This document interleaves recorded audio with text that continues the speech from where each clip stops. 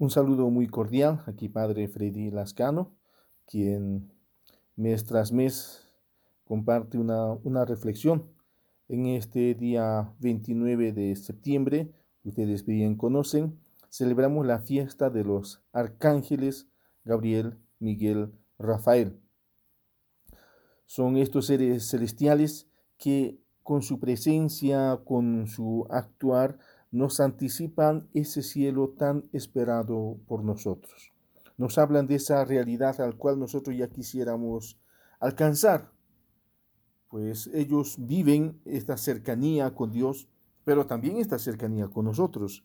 Esa es la gracia que estos ángeles tienen, porque justamente los santos evangelios aparecen como aquellos mensajeros de parte de Dios hacia el hombre.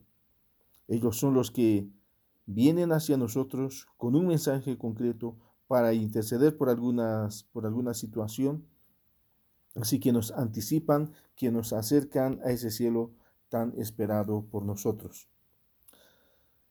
En el Evangelio justamente hemos escuchado esta realidad revelada por el mismo Cristo.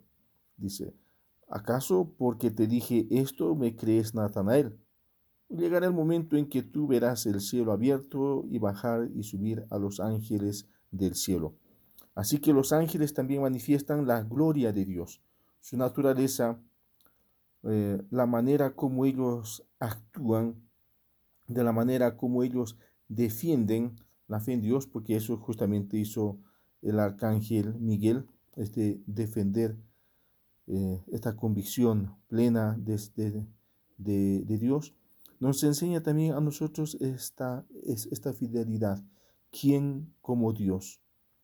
Así que nosotros también, lo único que nosotros queremos ver con la presencia de estos ángeles, con su testimonio, con su modo de presentarse ante nosotros, es ver y contemplar la grandeza de Dios, alabar esa infinita bondad de Dios, glorificarnos en la grandeza de ese Dios que es perfecto, de ese Dios que es infinitamente misericordioso, tan cercano al hombre.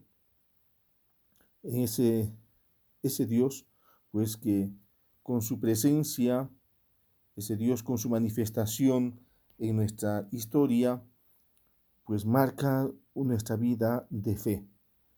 No somos una humanidad que anda simplemente con la experiencia del mundo, sino que somos esa humanidad que está acompañada por la presencia de Dios, y que esa presencia de Dios nos hace a nosotros elevarnos cada vez más de nuestra naturaleza, de nuestra humana condición.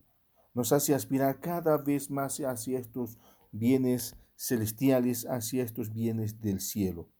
Nos hacen personas no ambiciosas tal vez, pero con una aspiración grande de un día poder alcanzar también esa grandeza de Dios, estar con Dios. Queremos estar con Dios un día. Quiero vivir en su presencia ya, pero es una condición que tenemos que trabajarlo día tras día. Que cuando nosotros tenemos conciencia que nuestro destino no está aquí en la tierra, sino que somos destinados para el cielo, entonces nos daremos cuenta el esfuerzo que nosotros tenemos que hacer mientras nosotros permanecemos en este mundo, mientras somos conscientes que somos peregrinos por este mundo y que depende de nosotros, del esfuerzo que nosotros hagamos y de la conciencia que nosotros tengamos de la cercanía y de la presencia de Dios también en nuestra realidad. Bendiciones, queridos hermanas y hermanos, que la presencia de Cristo Redentor les acompañe siempre a ustedes y todas sus familias. Hasta cualquier otra oportunidad.